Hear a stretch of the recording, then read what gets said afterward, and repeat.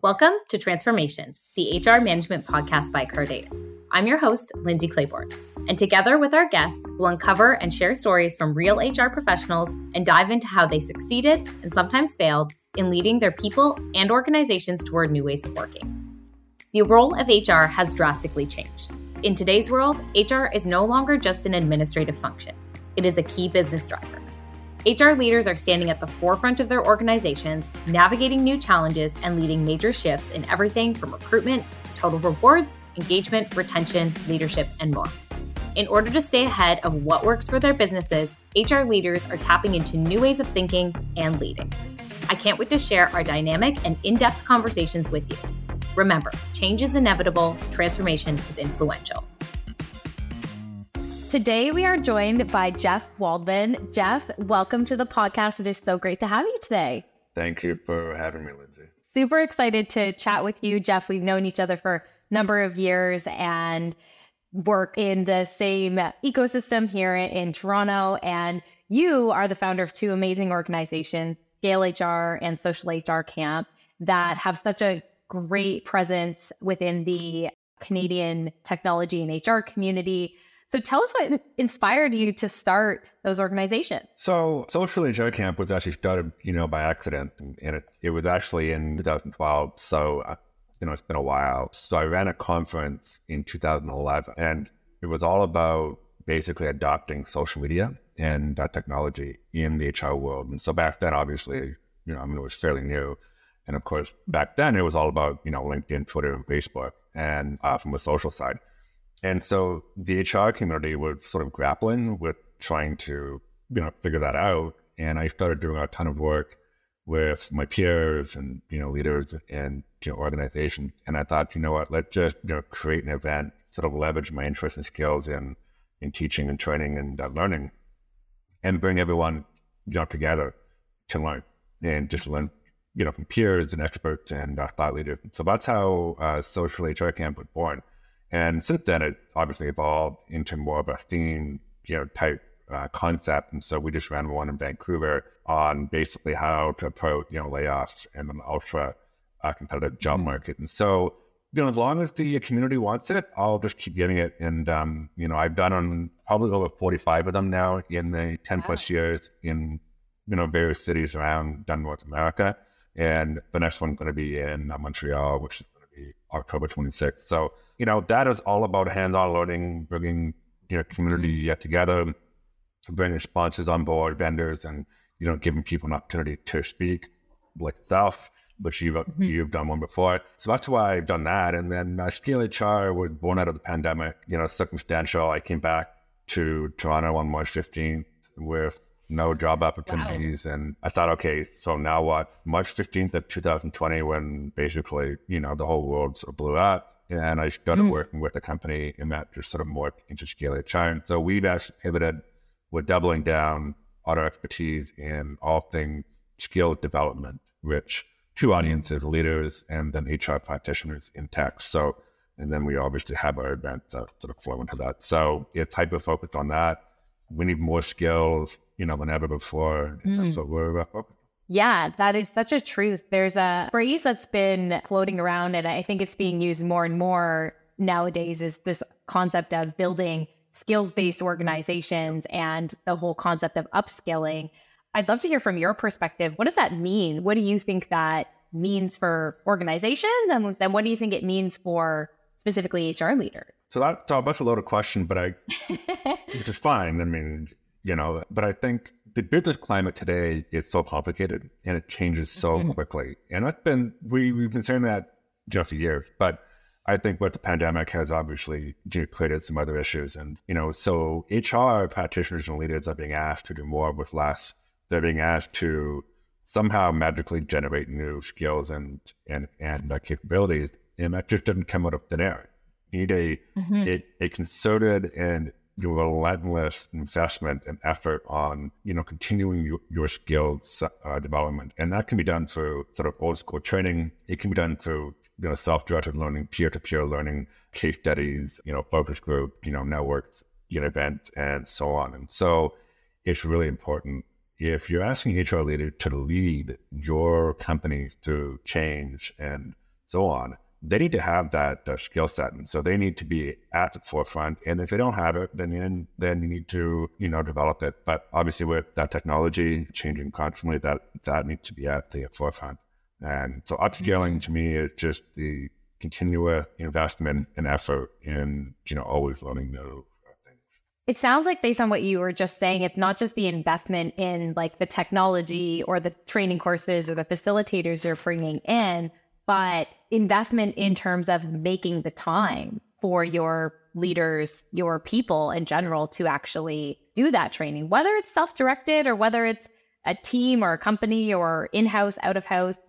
Time is such a valuable resource. And it sounds like that's an investment that companies also need to make, not just on the financial side. You're 100%. And, you can invest in a training program, and you can put your people through a program, whether it be, one training course or modular, doesn't really matter what it is. But once they leave the comfort or the structure of that, learning environment, then they go back to their jobs. And what happened to those skills? Do they actually adopt them? I don't know. So it's really important that, companies, make the investment and the effort to ensure that those new skills are actually adopted into practice. And so that's where the concept of sort of, peer-to-peer coaching and support comes into play. And, those companies who actually do that part of it, which is a long-term investment, will always see a much, better outcome, always. Absolutely. And that can be a tricky thing. It can be tricky to advocate for taking time, encouraging your people and your leaders, well, not maybe your leaders, but your people, to take out time to do that coaching or to practice a skill that they've learned. How can HR leaders be leading voices and advocate for that investment of time once people are back on the job? Well, I think it starts earlier than that. I think, one of the things that, I've done a lot of work in is helping HR leaders sort of re-strategize. And so even if they have an HR strategy, which, as you probably know, many don't, and they're sort of just operating on fly, and that's really difficult to do. So they're always constantly reacting. And so the idea is that the HR leaders need to be strong business people. They need to understand the business of the organization, and we need to understand clearly what the top 3 to 5 core objectives are for the company. That's your roadmap, really, to build your HR strategy. And if you are going to do something on the skills side of things, then that needs to be just fully embedded into that so that it becomes part of your DNA. If it's sort of an afterthought, people will always push back. And people don't like change. They're like, well, I don't like this, I'm not doing it. But if you've already gotten the sign-off of your peer group in terms of the C-suite, then it becomes part of your activity and the day-to-day work. And, the other thing I'll add, too, is that as you probably know, leading HR for your company, employee engagement data is crucial. And so one of the top areas that drive engagement are, ongoing learning and, career support. So if you're offering skill development training that feeds right into the business, and it also helps people grow their career, those that care about it will be all over it. And those that don't, well, you can sort of bring them along slowly. Yeah. What's interesting too is that good management, good leadership, and good relationship with your manager are also drivers of engagement. So how do you think organizations need to rethink how they train and set expectations and build a culture of leadership within their organization? So I think just a couple of things come to mind. One is, obviously skill development training. I've always embedded it right into performance management. So performance management, people think that it's just about, telling people what they did wrong, how to release that. Well, no, it's much more than that. A performance management, like the whole goal of it is to actually improve performance, right? And then to sort of keep people engaged. And so a big part of that is obviously having those conversations and the skills development side of things too. That needs to be part of it. And so I think that first thing is that if you've got a performance management process and it does not involve ongoing support skill development, then that needs to change. fostering that culture of leadership within organization. About leadership, yeah. So I'm drawing a blank here. Yeah, that's the first thing. It needs to be embedded, but also it needs to start with the top in terms of practicing what you preach, right? So if you're telling other people to do something and you don't do it, then it's not going to happen. And as we've been talking about this, I think a couple of times it's come up that HR leaders really need to be working to get that buy-in from the C-suite, from their executive peers, and from the top leadership. So it sounds like a key skill of HR practitioners today is the ability to influence and persuade. Absolutely. I took a class back in business school. So this is going back a while because I'm old. And I didn't really get a lot out of my business program, back in the day. But one class that I loved was the art of influencing. So it's all about bargaining and trying to get a better deal. So, but the idea behind it was, how do you position something so that you're not sort of sneakily trying to get your way, but it's doing it in a smart and, genuine way. And I think that's something that, like HR leaders have to have. I mean, the best business people out there are really good at influencing. And I think that's a skill. And that's not easy. Not easy, but the easiest way to start is with the actual business case. So, HR people, I'm sort of a culprit of it, back in the day when I used to talk about concept or idea in big lenses. Well, the poor president or the CFO or the CMO is like, what the hell are you talking about? So then I learned quickly that I need to translate these ideas into their language and being able to identify what the potential outcomes are. And if I can do that, then theoretically I can get buy-in. They can understand that. So almost like tapping into their minds and their world. And that sounds, like you said, the true business partnering side of HR.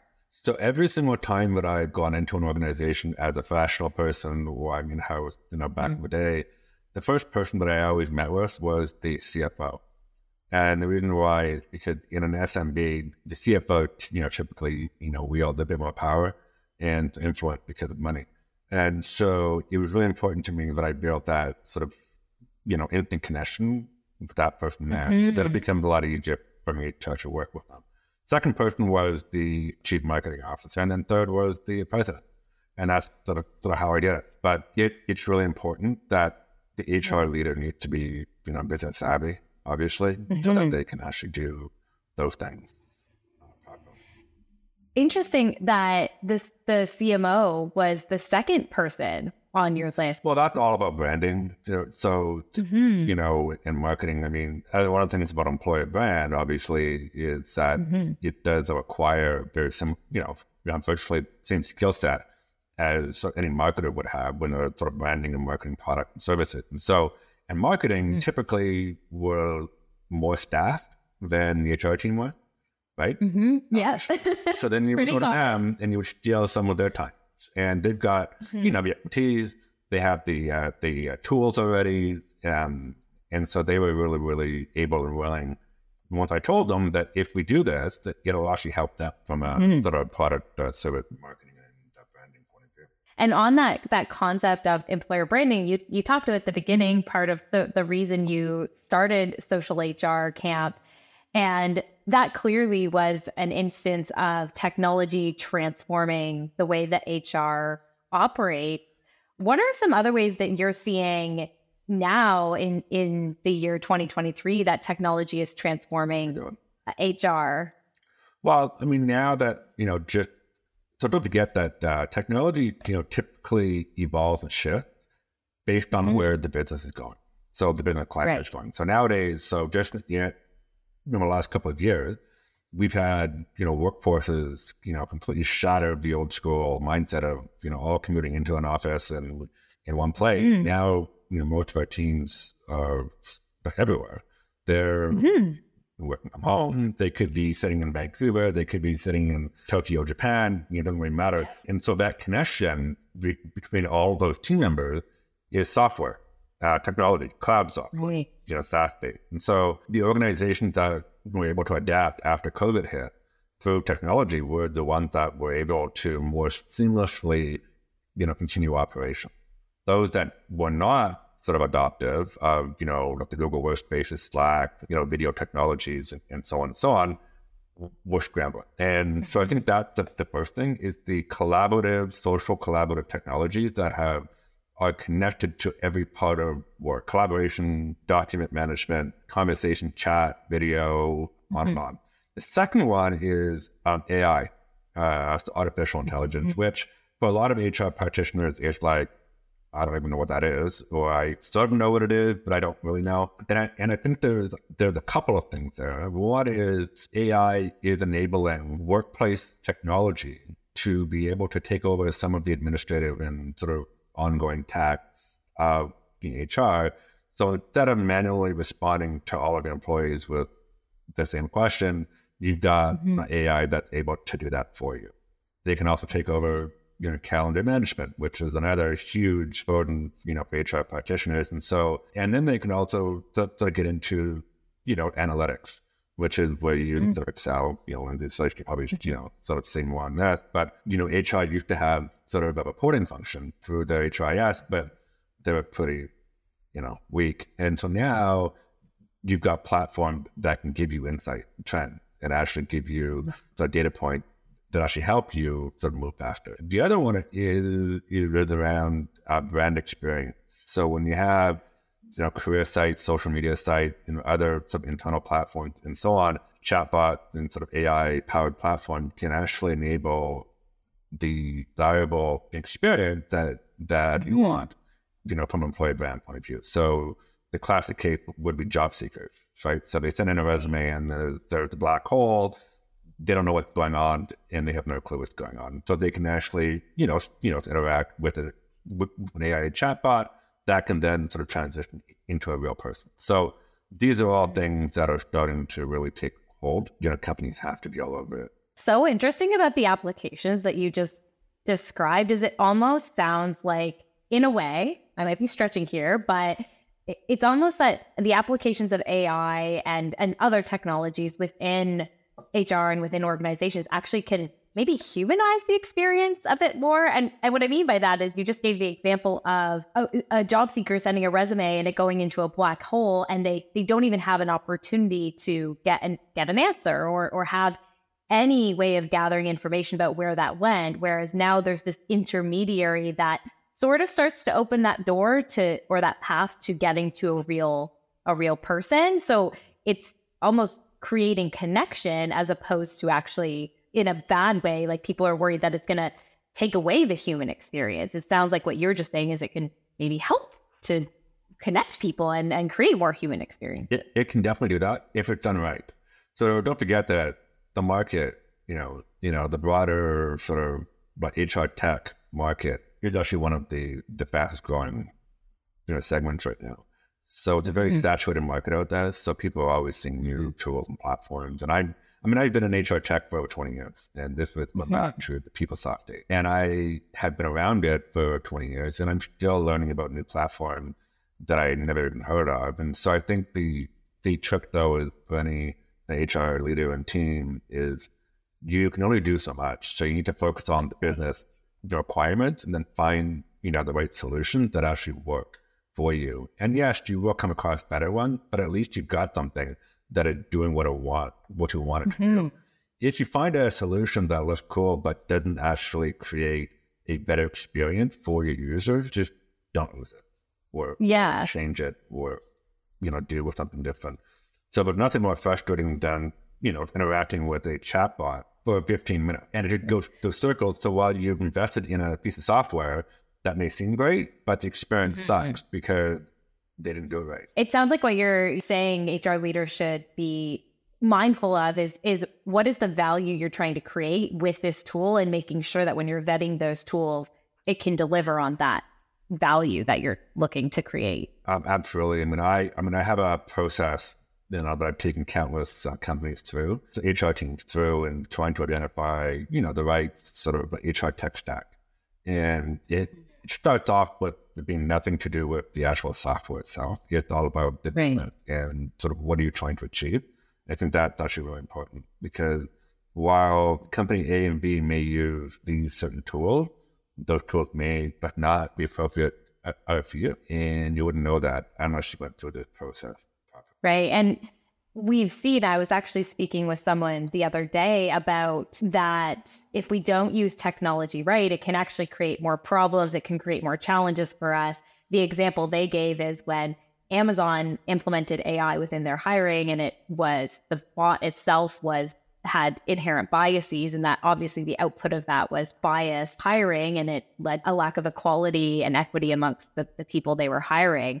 And so as we're shifting into a world where the focus and importance of building diverse, equitable, inclusive environments is coming to the forefront, that sounds like inherently it has to be a part of the value and experience that we're hoping our technology will drive. Yeah, I mean, it's a really difficult challenge because, I mean, if you believe that technology will be able to do everything for you and that person is sort of out of it, that's not going to happen. So the whole idea of technology is for it to be tools that will enable something to happen. And it gives other data points. So in the case of Amazon and in the hiring problem, I mean, it's important that it's supposed to be a data point. And so they realized that it was not working, right? So they kind of, so through their sort of hiring processes, that sort of AI tool probably was just part of that process.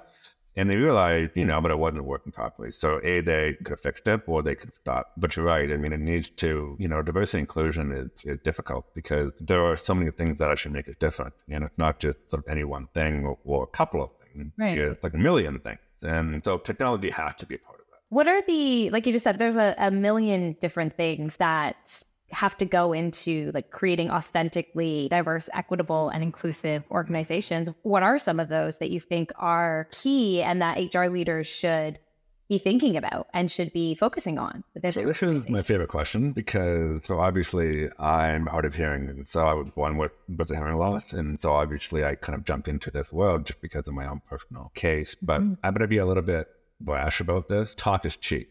So I see so many organizations talk about this stuff and they say, we're a diverse organization and, we want to be, diverse and we're sponsoring this event or we're doing that. But, all of that is, and I'm going to swear, it's complete bullshit if you don't actually practice the inclusion. Right. So what I mean by that is, diversity is just the actual visual imagery and the count of the people that fit into the different groups. And obviously being in Canada, we're the most diverse country in the world. So, I mean, it's really important that our organization, visually reflect that of our marketplace, which is fine. Okay. But then it's another thing to actually practice inclusion. That's where it gets hard. It's really hard because that's where and it's not about, creating a program or, putting a plaque on the wall or sponsoring an organization or any of those types of things. It's about how do you change your internal practices of your organization and your business so that they overlay a diversity and inclusion lens? And it's not a standalone strategy. So if you think that as an HR leader, you can go away and go, I'm going to build my D&I strategy and I'm just going to roll it out. Well, what's going to happen is it's going to be full of sort of like singular programs and tactics, which to me doesn't really sort of influence change. If you overlay it onto, the HR strategies, so you start to change the hearts and minds of people, and so that they start asking questions, they start learning, and they start opening up their hearts and minds, you will start to see change happen in their day-to-day practice. So that's what it's really all about. Have you seen in your work with different organizations, have you seen a tactic or an approach that stands out to you for starting to change the hearts and minds of people and getting them to open up? Yeah, actually, one organization that's actually based in Toronto, it's called, and I have to be careful, but it's called Bench Thigh. So you've probably heard of them. They're a really cool technology company. And the reason why that I'm talking about them is because their founder and CEO, openly talks about this stuff. But they actually embed some of these things that, that they talk about into their practices internally. And they offer training courses, they offer educational courses, they offer, they bring in experts from different areas to sort of talk about their challenges and so on, and then allow people to ask questions. So the idea behind what they're doing is that they are creating a culture where it's actually encouraged and acceptable for, people to ask questions. That's one of the hardest things is that, and for me personally, being hard of hearing is I always encourage people to ask a question. And people, like since I was a small boy, they always said, well, I don't want to embarrass you. I'm like, screw that. Ask me the question because I want you to learn, right? And then the other thing that they've done is they've actually created a set of questions. One is, how can I help you, right? So, for example, Lindsay, you would ask me, say, Jeff, I know that you're hard of hearing. I don't know anything about it, but, please tell me about it. And then how can I help you do better? So, for example, I can say to you, well, I literally, make sure that you're in a quiet area. So if you're doing this call by airport, for example, and it's like loud planes everywhere, but I may have some problem, and things like that. So that those are small little tidbits that you didn't know before, but now know, and it's all done through being curious and asking questions. And it sounds like an authentic curiosity, an authentic desire to learn and to understand, and a willingness to be wrong and have an opportunity to learn and do better in the future. There's a great quote by, I believe it's Maya Angelou, that it says, once you do your best until you know better, and then when you know better, do better. And it sounds like that's what you believe and what implementing this practice of just ask the question reflects. But it has to be genuine. You're absolutely right on that. So, for example, one of the key things, what I've done is I say to someone, and, it depends on the context, right? So if this is the first time that you're having a conversation with someone, then it's probably best to do it in private, sort of one-on-one. And you say to them, I want to thank you for being open to having this conversation. I don't know anything about it. I have never been around someone, dealing with it or gone through this. So, I want to educate myself. And I'm going to ask you a question, and you tell me if it's okay. They have to be okay with it. And also say, I may ask the questions that may not sound correct, but just correct me and teach me. And once you do that, start to let their guard down because they actually see it as a genuine offer. And going back to what we were talking about at the beginning of our conversation today about this environment of continuous learning, of peer-to-peer learning, it sounds like this is just an extension of that. It just happens to be from a lens of not necessarily a skill, but more of knowledge and awareness. Yeah, I mean, people learn differently. Some people learn by just sort of hearing a podcast or whatever. For me, I don't. I'm a very visual doer. So I need to kind of see it and feel it and actually practice it and do it. Yeah, that's why like audio podcasts, while they might be entertaining, I get bored with them. So, and some people like self-directed video learning. I don't. I like the live sort of a classroom kind of a structure so I can ask questions and all that kind of stuff. I love project. I learn from project, but other people don't. So they're different, learning style. And I think it's important to offer all about it. And now with the nature of, cloud technologies and also video, I mean, you can record a session and you can upload it to your, internal wiki and categorize skills and people can sort of watch videos and, search and so on. So there's no reason why you can't do that. And you don't need to have expensive software like an intranet platform. You can use a wiki like Coda, which is my favorite one. You can set it up as your internal page.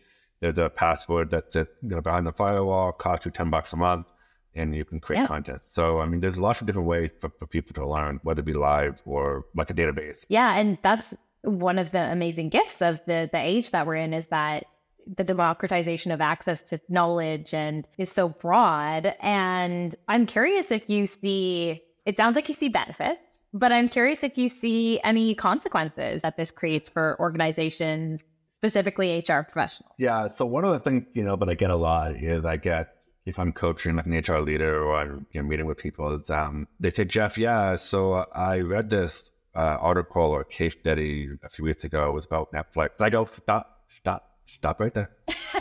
Stop, please. And I go, well, first of all, you're not Netflix. And secondly, while it's important to read stuff, you really have to ensure that you sort of understand your own context. So there's so much information out there, and a lot of it is great information, and a lot of it is not so great information. And I think people get sort of overloaded with almost like a FOMO concept where they're sort of fear of missing out, and, so they have to do more research and da-da-da-da.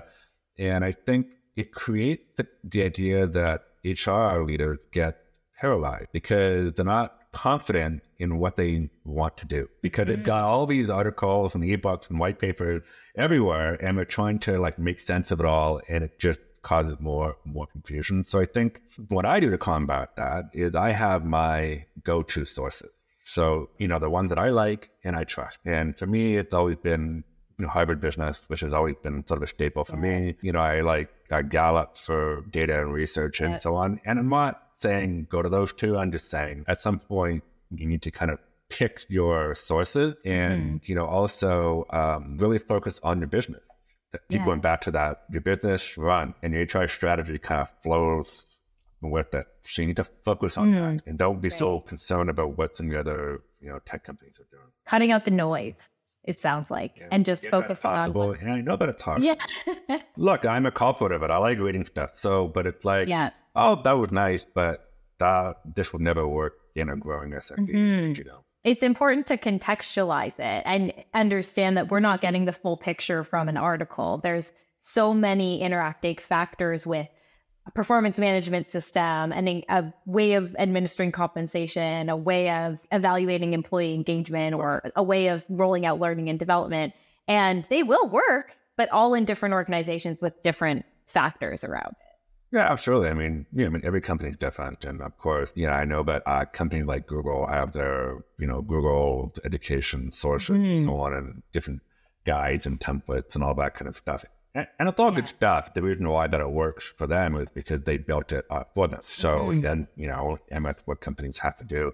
And of course, I understand that, SMBs don't have armies of HR people, and of course they're stretched, financially and so on. So just keep it simple. And I think that's a great note to end on. But before we wrap up, I would like to take us to the lightning round, which is 3 questions that you can respond with either a word, a sentence, or if you feel inclined, a little anecdote. Okay. I promise they're not tough. Well, at least I don't think they are. I guess I'll let you be the judge of that. Okay, Jeff, are you ready? Yes, go. Number 1, what is the number 1 thing that you think HR leaders need to transform their thinking on?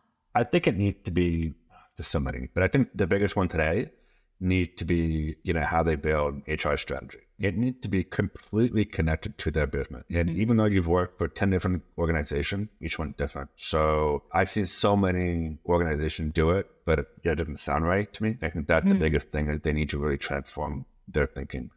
Forget about the noise, focus on your organization as to what they are trying to do. Like you said, keep it simple. Number 2, what is the most impactful piece of feedback that you've ever received? So I received a piece of feedback years ago. So if you've ever taken the Myers-Briggs, I don't know, the personality indicator, there's E in the I, and the E is, extroversion, and I is the opposite. And most people have a combination of the two. Well, I'm 100% E, 0 on I. It doesn't mean it can't go that way. It's just my natural tendencies. And so what that did, to early in my career, I was typically the loudest person in the room. And I was it was enthusiasm, because I love my work. So one piece of feedback for me that was really impactful is that, Jeff, keep being you, but you need to actually listen more. And I think that was the biggest thing for me, because by not listening and always being on the offensive in terms of activity, created the perception that I was cocky. And that was not me. I don't think I'm a cocky person or arrogant and so on. That's not a trait of mine at all. But it came across that way. And so I didn't want that at all. So that was the true kicker for me. And then once I understood how to listen and ask questions and just take a step back, just take a breath, I think that actually changed a lot of things. That's amazing. And I love how that feedback was delivered, which is we're not trying to change you. We're just trying to show you how you're coming off and giving you the power to decide how to use that. Yeah. That's amazing. Okay, last one. Okay. How much of your journey is made up of failures and how much of your journey is made up of successes? I would probably say more than 3/4 is probably made up of a failure. I think early on in my career, I had a hard time with that. My upbringing was always about being perfect and not failing. So I obviously learned, the hard way. And that failure is okay. But I think the biggest thing is that I can't keep failing on the same thing all the time, that I need to learn. Right? But I think, taking a risk and trying something new and has sort of made me into, to who I am today. And I think thankful for it. Yeah, that's amazing. There's always going to be failures along the journey to success, right? I don't go out like trying something and then saying, my goal is to fail. Well, no. And it's like, I'm open to it because I'm going to make errors in judgment or so forth. But it's just part of my process is that if it does come up, I go, you know what? Let's do a debrief. Let's stop quickly. We'll figure this out. And then we'll just change course. And I've done that a million times with my own company. And, I just went through a pivot. And taking a look, a bit longer, than I thought. And that was because of certain things along the way. But you know what? You just kind of roll with it and you keep going. And that's something we can all adopt in our day-to-day, whether we own our own company or whether we're working for another one. Again, it's all part of the learning. You have to be willing to take risks to learn, and that's part of it. So thank you so much, Jeff. It was so wonderful to get to speak with you. Thank you for joining the podcast. Well, thank you for having me.